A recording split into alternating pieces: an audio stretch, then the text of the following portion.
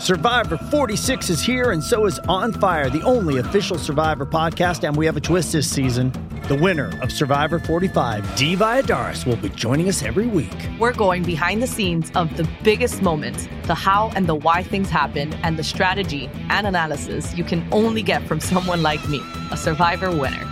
Listen to On Fire, the official Survivor podcast, wherever you get your podcasts. This episode is brought to you by Paramount Plus. Get in, loser! Mean Girls is now streaming on Paramount Plus. Join Katie Heron as she meets the plastics in Tina Fey's new twist on the modern classic. Get ready for more of the rumors, backstabbing, and jokes you loved from the original movie with some fetch surprises. Rated PG-13. Wear pink and head to ParamountPlus.com to try it free.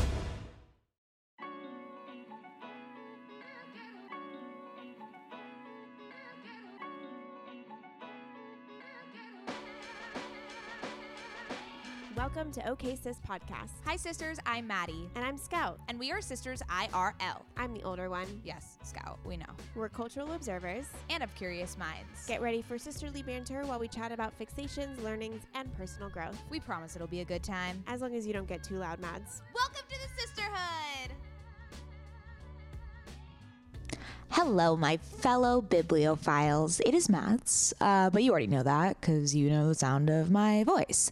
And here we are on month 3 of the OK Sis Book Club. Romance novel edition.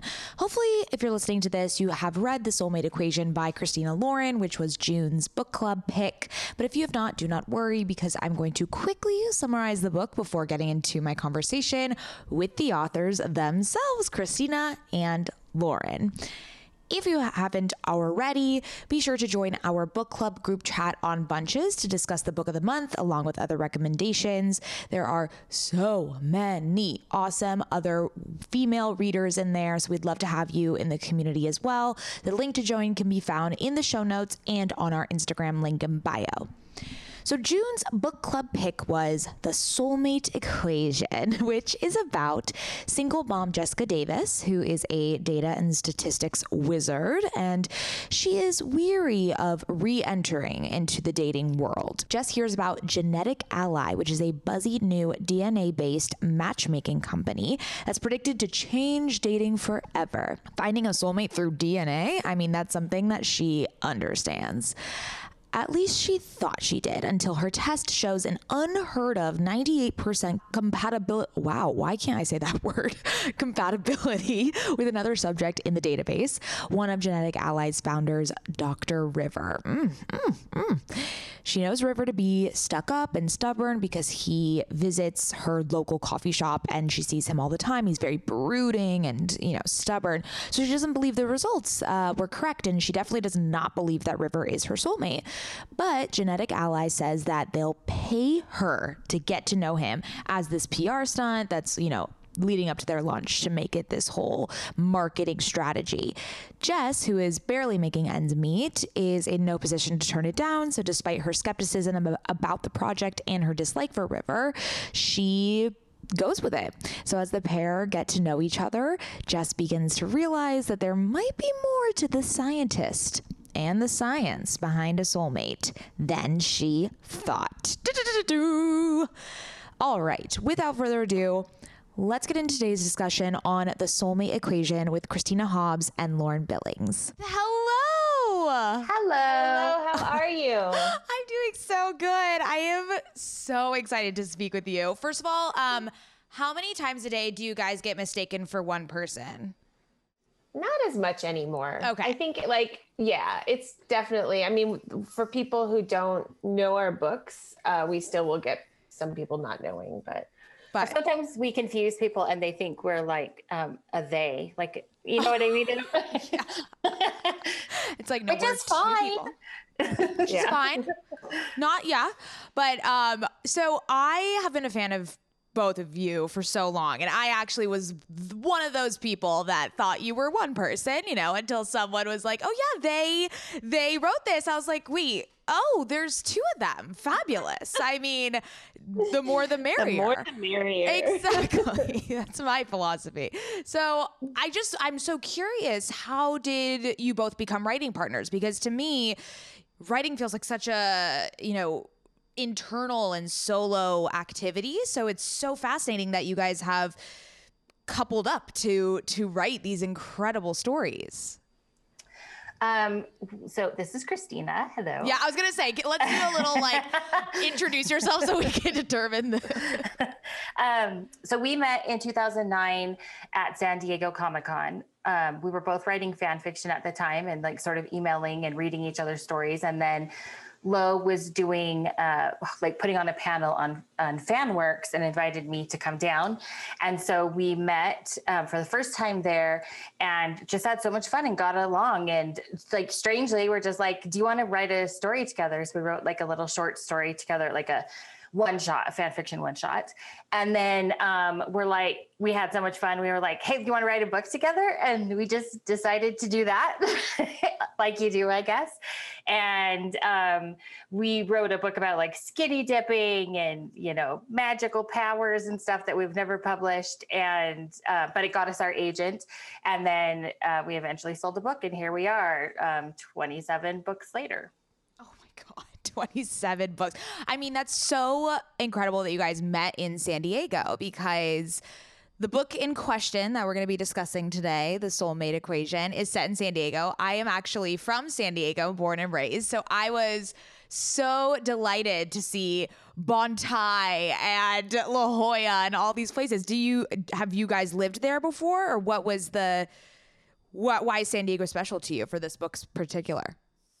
So the location of the apartment building is actually a real building that's on Park Avenue, and it's owned by my family. So my aunt and uncle bought that apartment building when they had both completely retired as a way as investment, right? So they bought it.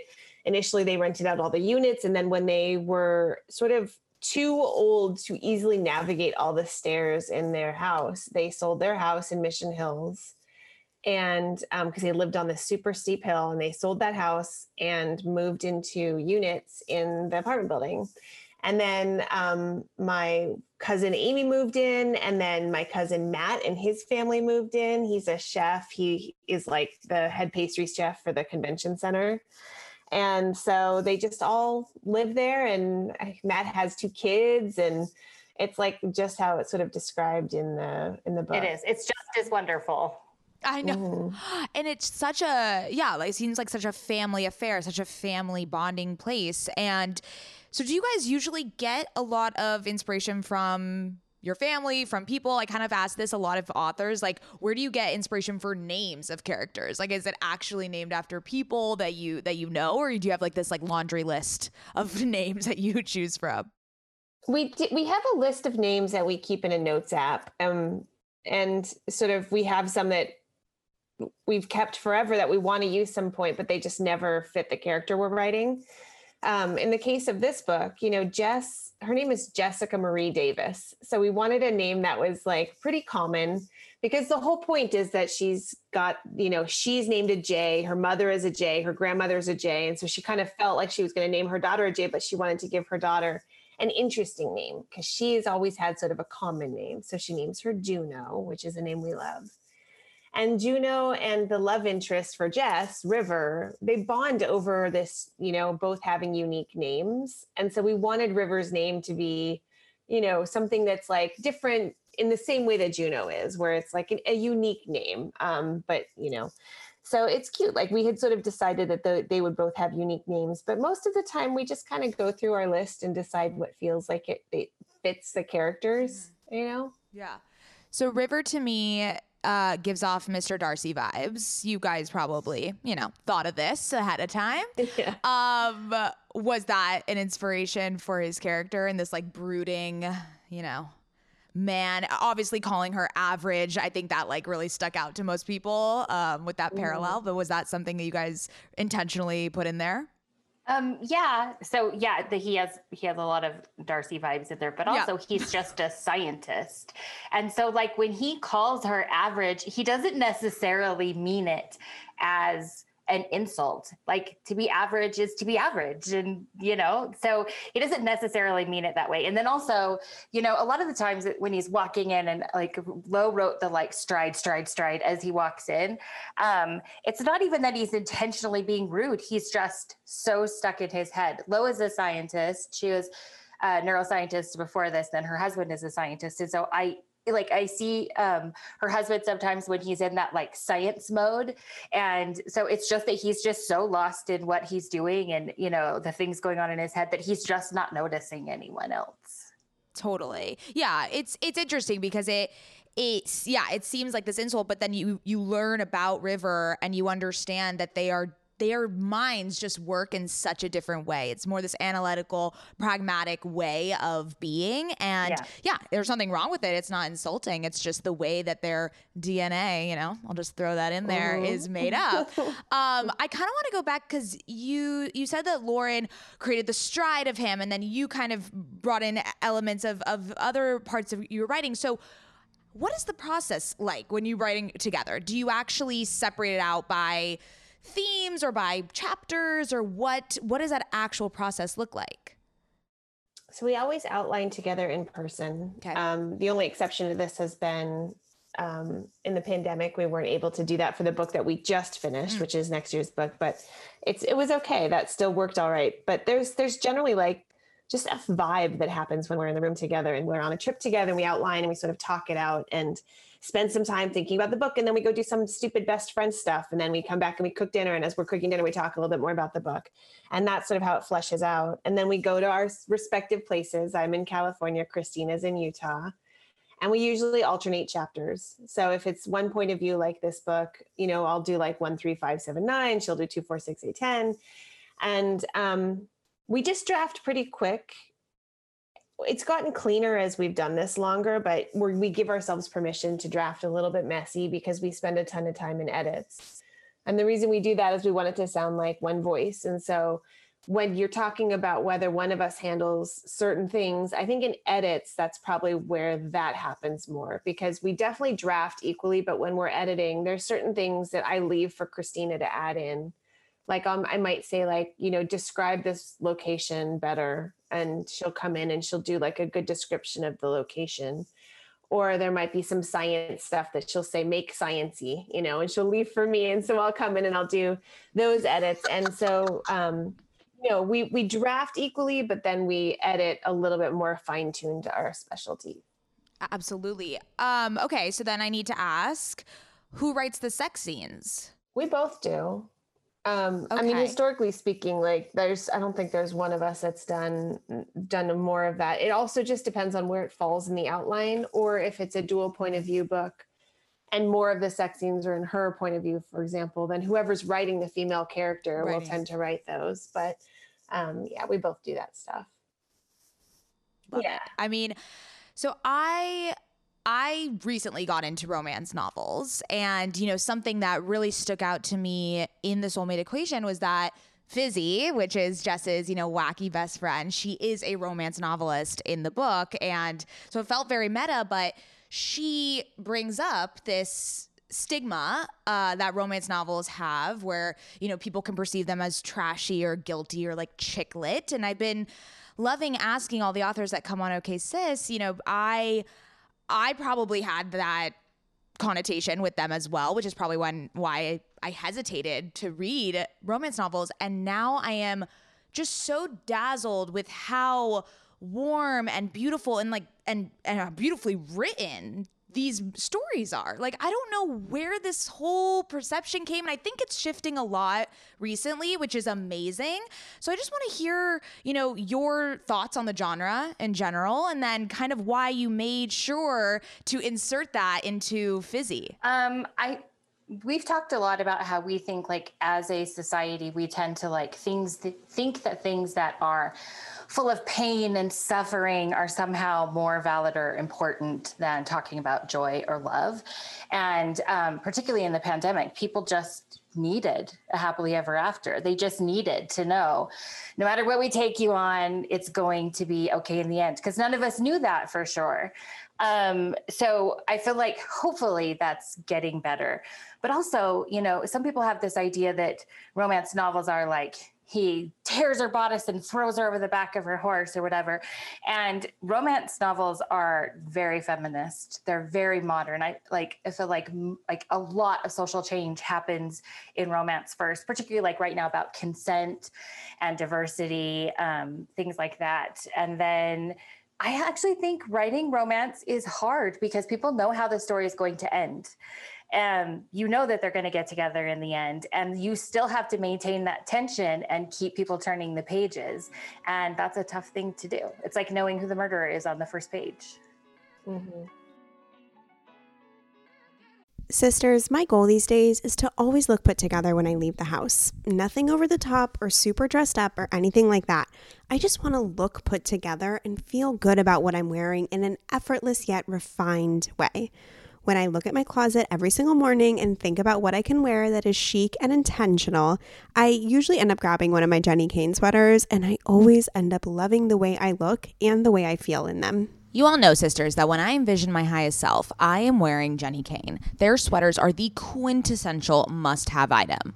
I cannot stop wearing my Marina set. I throw it on and immediately feel like I'm in a Nancy Meyers movie, like I could just walk on the beach in Santa Barbara. It is the coastal grandma aesthetic. My favorite Jenni Kayne sweater right now is their everyday sweater in taupe. This is the definition of a staple that every woman must have in their wardrobe. Sisters, trust me on this one. I wear it with leggings, oversized jeans, and a little kitten heel or a silk maxi skirt. Legit, Mads and I are so obsessed with wearing our Jenni Kayne sweaters that we've literally shown up both wearing the same sweater once. The white alpaca cocoon crew neck, which is this deliciously oversized sweater. Yeah, that moment takes the cake. Both of us walking in with our matching Jenni Kayne sweaters. We're obsessed. Can't take them off. Wearing them every day. The type of staples that save your outfit. That is what I love about their entire collection. It is truly the art of simplicity. They focus on comfort, quality, and timeless design, so you can curate a wardrobe that never goes out of style. Find your new uniform at jennikayne.com. Our listeners get 15% off your first order when you use code OKSIS at checkout. That's 15% off your first order, JENNIKAYNE.com, promo code OKSIS. OKAYSIS. Let getting dressed be one less thing to worry about. You sisters know that my skin has been glowing lately, and I'm here to tell you my secret. Oak Essentials. You've heard us talk about their line of luxurious products before, and we're so excited to have them as a sponsor of OK Sister Podcast because now you can join in on the glowy goodness. You know Oak Essentials is legit because it was created by none other than our favorite brand ever, Jenni Kayne. Oak Essentials is known for its simple approach to self-care with a lineup of foundational skincare staples made with high-quality ingredients that drive results. It aims to unlock healthy, glowing skin with decadent and hydrating ingredients that give you a luxe, dewy glow. I won't shut up about the Moisture Rich Balm. It's a nutrient-rich balm that supports collagen production and delivers serious hydration for a luminous glow. And a luminous glow indeed. The way my skin feels like butter after applying this balm. This balm will make you never want to wear makeup again. And you can apply generously during your night routine to lock in moisture as you dream. It's the definition of beauty sleep. Treat yourself or someone else this season. You sisters will get 15% off and a free organic honey-based restorative mask with their first order. Oh my God, what a deal. When you use code OKSIS15 at checkout. That's right, 15% off plus a gift with your first order at OAKESSENTIALS.com. Promo code OKSIS15, OKAYSIS15. Go ahead and treat yourself. From luxurious skincare to meaningful self-care, you deserve it. That's so true. Have you guys always been romance novel fans, or is this something that you've recently also, like since you started writing it, became more involved? We've always been romance readers. I mean, I think both of us, that was what we gravitated to when we were, when you're old enough to really choose what you're picking up. And for me, that was probably around the age of 12 or 13 when I started having my own opinions and using my allowance to go to the used bookstore and get Danielle Steele books. You know, I think there's a whole bunch of us that like, we're just always sort of oriented towards swoony books. You know, we just wanted stories that had love stories as a primary story arc. So yeah, I mean, I had been writing since I was younger. Christina discovered her love for writing through fan fiction. And I think that just like writing romance was something we naturally gravitated toward. We have so much fun doing it. And when we write together, it's, you know, it's not easier because there are challenges that are present with co-authoring that aren't present when you're writing alone, but you have an audience of one. My only job is to entertain Christina. Her job is to entertain me. If we are both happy with the outcome, we can be pretty sure that our readers are going to like the book. Like that's a tried and true formula at that point. So it's just nice that we have this one opinion that matters. And given that we're both romance fans, you know, that's sort of where we are. That's where we lie. I love that. I love that you guys are so in tune with the readers, and it feels that way. It comes off the page. So I want to talk about just in general synopsis of this book. I mean, it was so incredible, and again with the tension, and I also had no idea where this was going to go. I was like, there's no way they're 98%, but like maybe, but you know. So where did this idea originate? And honestly, I think we need a dating app that's like this, right? Or is there one that exists? Like it's kind of rad. I mean, companies have tried. You know, there are some companies that have tried to do matchmaking based on DNA. The issue is that they're looking at a handful of DNA signatures, and, you know, not to get too philosophical about it, but if you're looking for similarity in your genome, that's sort of eugenicsy, right? You're sort of looking for people who have a similar gene, which, you know, arguably is not the best way to find eternal happiness. Yeah, it's like the opposites attract. It's like, yeah, why would you want to marry someone that's like your exact replica? Or if they're looking at a sort of a compatibility signature, there's no way that they're doing a longitudinal study that's big enough to really look down the road 30 years in marriages, right? So in fiction, we can do that because we have the time, right? We can pretend that this research has been going on for this many years before the book opens. And so in this case, we say, okay, well, it started 10 to 13 years ago. They've been tracking happily married couples for this number of years, and they have this huge collection of genes that contributes to like a different algorithm that we like put into a neural network, and it comes out with an answer at the end. So we get to do a bit of hand waving in fiction. But, you know, when we were talking about how to make this, you know, we did some research, and there were some companies that were trying to do matchmaking based on DNA signatures, but they were looking at like 3 or 4 genes. So the way that we were thinking about that was, okay, well, if you have a genome of 20 to 25,000 genes and somebody's looking at 4, that's like giving a dating questionnaire of 20,000 questions and you overlap with somebody on 4 questions. Like that's just not super predictive. Right. And so we wanted to think about it. Well, like it's this whole array of genes. You're looking at patterns, you're looking at compatibility, you're looking at things that can predict long-term happiness. And it was just kind of fun. We just got to be sort of dorky about it, you know? And I think a lot of that came from, we were doing 23andMe, you know, we're looking at ancestry. You just spit into a vial and you learn all this stuff about yourself and your family. And so it does seem a little bit like, why not dating? You know? I love that. So do you guys have a number of what their compatibility actually was at the end? Or are you just like, we'll leave it to the reader to imagine what it would be? I mean, we had it in the book, I think, right? And then did you? No. I'm asking Christina because I think we had it in the book, and our editor was like, let's leave it a little bit mysterious.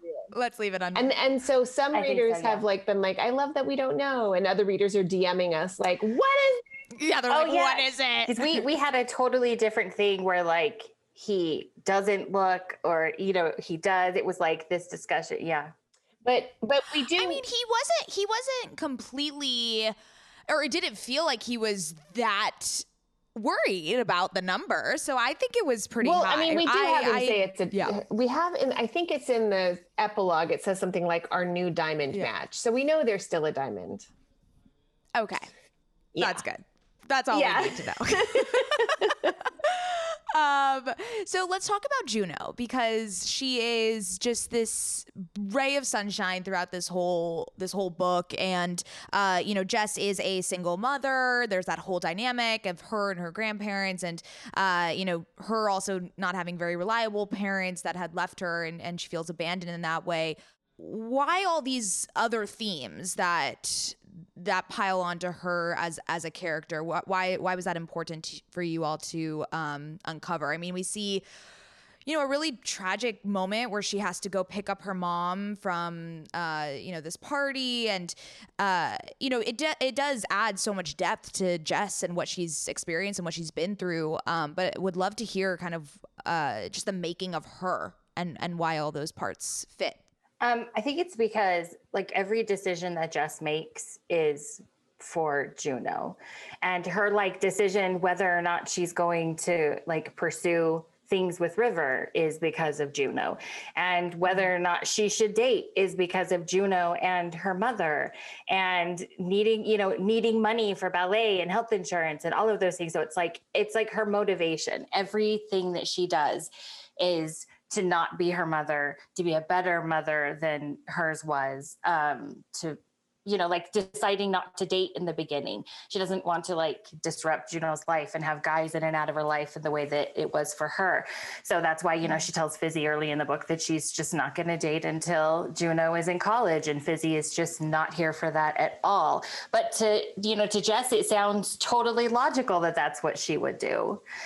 So I think when we decided that she was going to be a mom, it's, part of that was because we're moms, and everything we do is this balance of guilt. As a mom, we are a vessel of guilt. We think every decision we make somehow impacts our children negatively.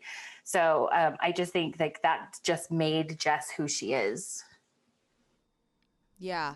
I mean, she's so young too. So it is frustrating because I think she's even my age, and I feel like I wanted to shake her and say, no, go out, live your life and date and have these fun experiences. But obviously being a mother, that is an experience that matures you exponentially and makes you think of obviously a lot of other people in your life that you have to adhere to. So I totally see that balance in every decision that she made. And I think River being as patient and amazing to Juno was just the best piece of it all, because I think for her then it was okay, I can see him fitting into this story of mine, and he was so loving towards that. Why do you think that was? Why do you think River was so game to just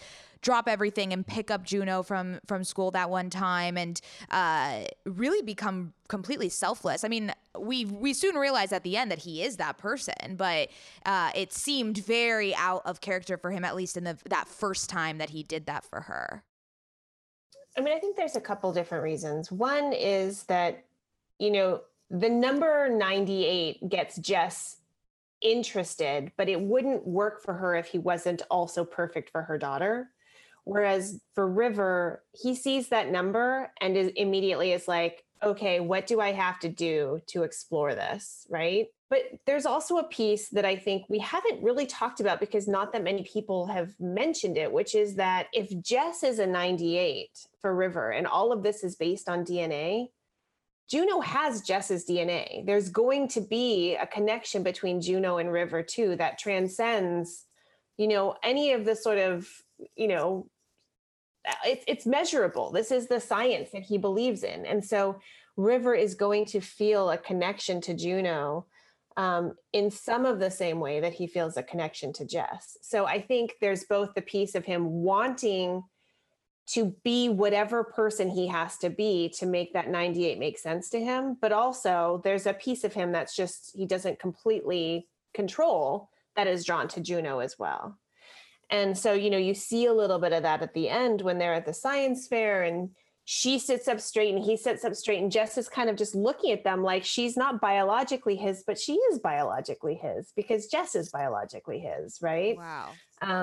And that was just a fun layer, I think, of the romance is when you have this, obviously platonic romance between a father figure and this little girl. Yeah. I mean, exactly what we were just saying, that a DNA match doesn't necessarily mean it has to be romantic. It can be just compatible in any other type of situation and relationship that you have in life. That's an amazing, oh my God. Wow. Yep. I didn't put that together, but now we put it together. Okay. So you guys mentioned that you have another book coming out next year. Next week, one a week. How long does this process take? It feels like you guys are like spitting them out every year. It's amazing. Our answer is that it takes us as long as you give us.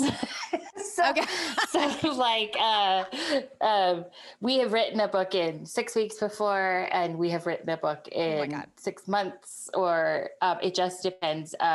We've slowed down a little bit just because our books have like more world to them now. They're like bigger, they're a little more complicated, and that just takes some time sometimes for things to really work out. Our next book is like a play on Romancing the Stone meets The Hangover, and so it's like this treasure hunt through the desert, and we had to like build this treasure hunt and all of these things that took so much more planning and stuff than Two People Falling in Love is hard, on its own, but then adding in this other layer of stuff. So it's just nice to have more time to like let it percolate a little bit and then go back and have lots of time to change things and fix things. And also, like, we wrote our first year, we had 6 books out, and we had all these ideas that we had probably both been just like mentally chewing on for a few years at least, if not more. But that's the low hanging fruit, like once you get 27 books in, you have an idea? What do I do now? What have we not done yet, What's around me? You're like, what stories do we need to tell, and what have we already done? And I mean, you're talking about names, and like, do we have a list of names? Yes, we do. But also, like, how do we make our characters distinct from each other? Now we have more than 27 female characters we've written, because there's multiple characters in each book, and we have to make sure that each one feels fully realized and distinct. And that just takes a while. Oh my God. I mean, yeah. I mean, you mentioned creating a world. I mean, it's an entire process and research that goes into creating a whole world. And it's so interesting to me that you guys share it so well. It blends both of your brains into this world, and you both can visualize it and see it together. It's incredible. Okay, before we get into rapid fire, I need to ask about the sex scenes, because I'm so fascinated by authors that can write really great sex scenes, only because I think if done poorly, it can come off very cheesy and cringy almost.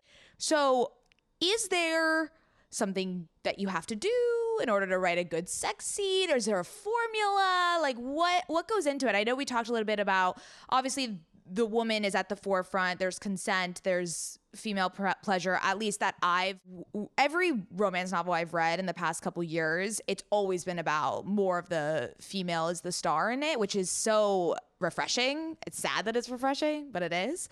So we'd love to hear a little bit about your process of like the actual mechanics of writing something like that.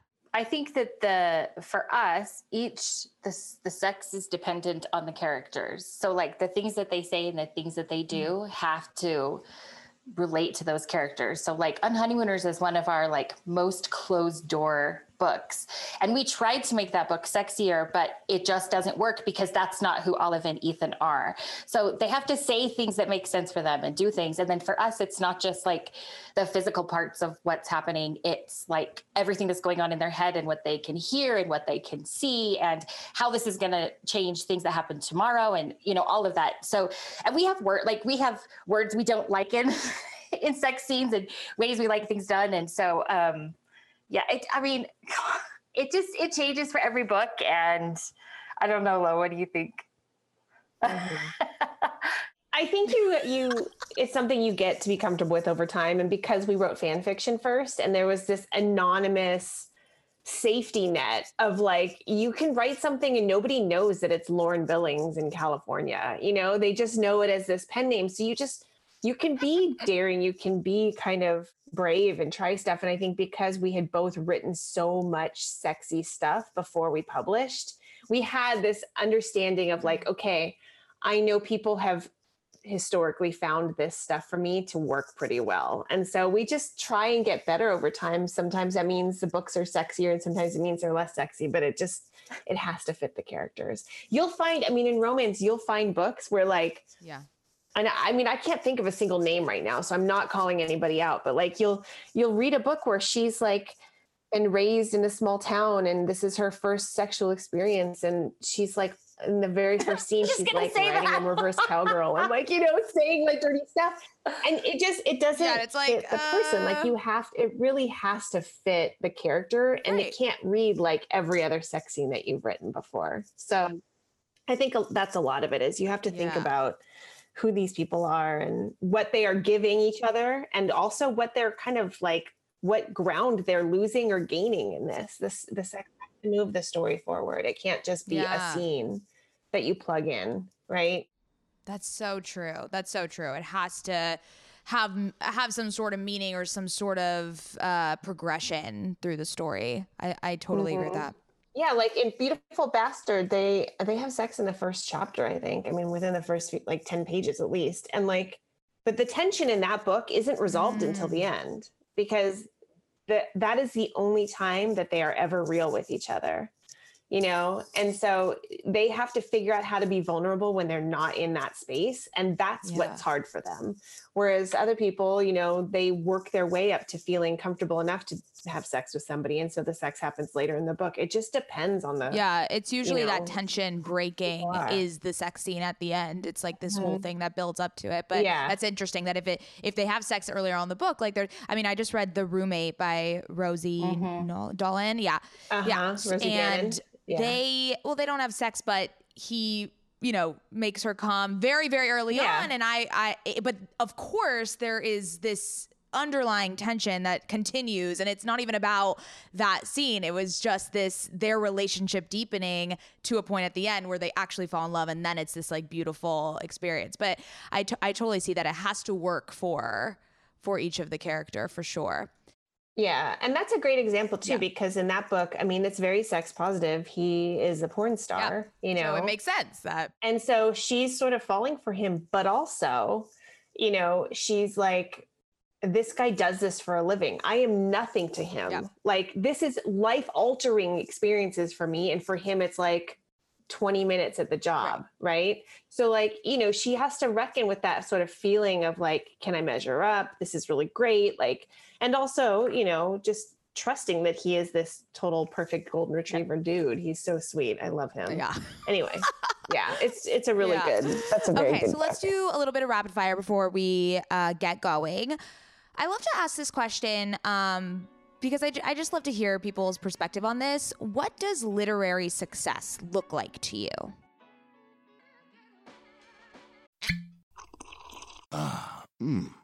The first taste of rare bourbon you finally got your hands on. That's nice. At Caskers.com, we make this experience easy. Caskers is a one-stop spirit curator with an impressive selection of exclusive, sought-after, rare, and household names in the realm of premium spirits and champagne. Discover the top flavors of the year now by going to Caskers.com and using code WELCOME10 for $10 off your first purchase. Get $10 off your first purchase with code WELCOME10 at Caskers.com.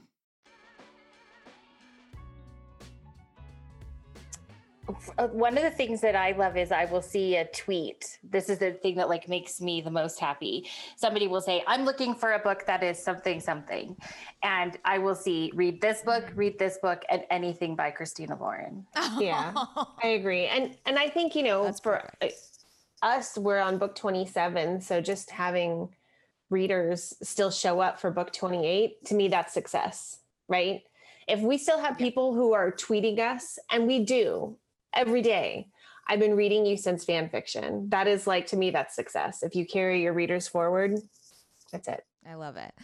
Okay. What is your favorite underappreciated novel? Of ours or of any in the genre? Either. Okay. Or no, let's do yours since you guys have, a bajillion. I would say Dating You, Hating You. It was our first standalone romance, and it's super funny, and I love them so much. And I think readers were used to series from us, so it was like sort of like a weird speed bump, kind of changing gears to start with a completely new thing and not be doing series. But I do think it's actually one of our best books we've ever written. I think it's really good. It's hilarious. It's our sort of like take on 9 to 5, but it came out like right at the election in 2016 and and before Me Too. So I almost feel like it was a little ahead because there's like a terrible boss and sexism in the workplace and stuff. And that book cracks me up. So I would love for more people to find it. Oh my God, for sure. Okay. That's next on my list. Thank you for giving me that rec. Okay. We said you edited it out, the actual number that their compatibility score, their actual one at the end, but is there anything else that you edited out of this book? We had a couple of scenes that we cut or trimmed down a lot because it was just wordier. Our editor really wanted us to get to the first date by a certain point. And so we had a lot of scenes where we had more scenes of Jess and Fizzy just being ridiculous. And they were great. It was kind of a kill your darling situation because they were really great scenes, but they also didn't move things forward. And so those were probably ones that we trimmed down.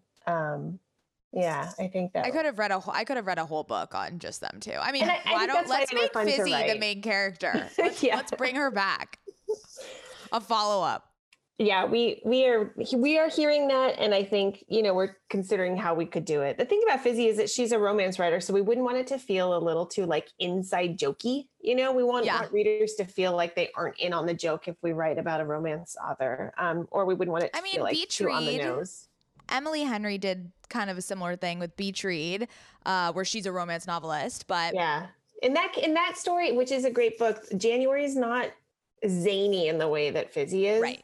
Totally. So Fizzy is just a big personality, and she's funny, and she's big, and she's brave, and that works really easily as a side character because you don't have to get into her head and find her vulnerabilities. But once you chip away at people's external humor and defenses a little, they're more like bare. And so figuring out a way to make Fizzy who she is without losing that edge, I think is what would be the tricky thing in making her a main character. Yeah. Well, as a fellow ecstatic person and big personality, would love to see your take on that, of chipping away at the exterior. Would love it. I feel like it would be meta for me, so that's great. Okay, last one. What was the hardest scene to write? Probably the opening. I think we did that for a really long time. This book is in third person, and third person past. And so we were drafting it that way, and it just wasn't working. It just didn't feel like it had any voice. And so we decided to draft it in first person, present tense, to make sure it sounded like Jess, sounded like somebody that you would know. And then we went back when we were done and rewrote it in third person past tense. I should say, went back. Do you literally have those changes? You have to go word for word and change it. Yeah, because it's not just like changing, I to she. Yeah. It's you rewrite the book, but it's already there. But the thing is, when you're doing a polish, when you're doing line edits, you're rewriting anyway. You're already revising every sentence. So it's tedious to do that, but it is also, I felt like in this case, was worth it because we really figured out who Jess was. And then we kind of were able to take a step back in the narration. And it really made a difference. It read differently doing it that way as opposed to trying to draft it that way. So interesting is it's actually something I don't notice, maybe that's the point, is that I don't notice that it's either first person or third. Do you guys gravitate towards one or the other, or is it just really dependent on the story and the character? Well, most of our stuff has been written first person. Right. Since Dating You, Hating You, it's all been first person present tense. Love and Other Words, there's alternating past and present, but it's all first person. And so I think that that's a more natural voice for us. And that's very common in romance. It's very sort of experiential. But, this was our first book in hardcover. And so when you're going for a commercial audience is more accustomed to reading third person. They might not realize that. Readers might not know that about themselves, but that's something that like the industry is aware of. And so our editor was like, listen, just so you know, like most people who read in hardcover are going to be familiar with third person. And so first person might just read a little too like genre to them. Right. And so it was just something we tried and it worked and it was fun. I think we've maybe heard one person say, I miss first person, but most people say either don't notice or are like, I love this. So that is so fascinating. Yeah. Wow. Little the more you know. And it was crazy when she did the first chapter and sent it, we were just like, oh my God, this reads so like, I don't know, money. Yeah. Because we always say that. We're like, when something selling out. I'm writing. No, not like that. Just like, it just read so much more like polished. Yeah.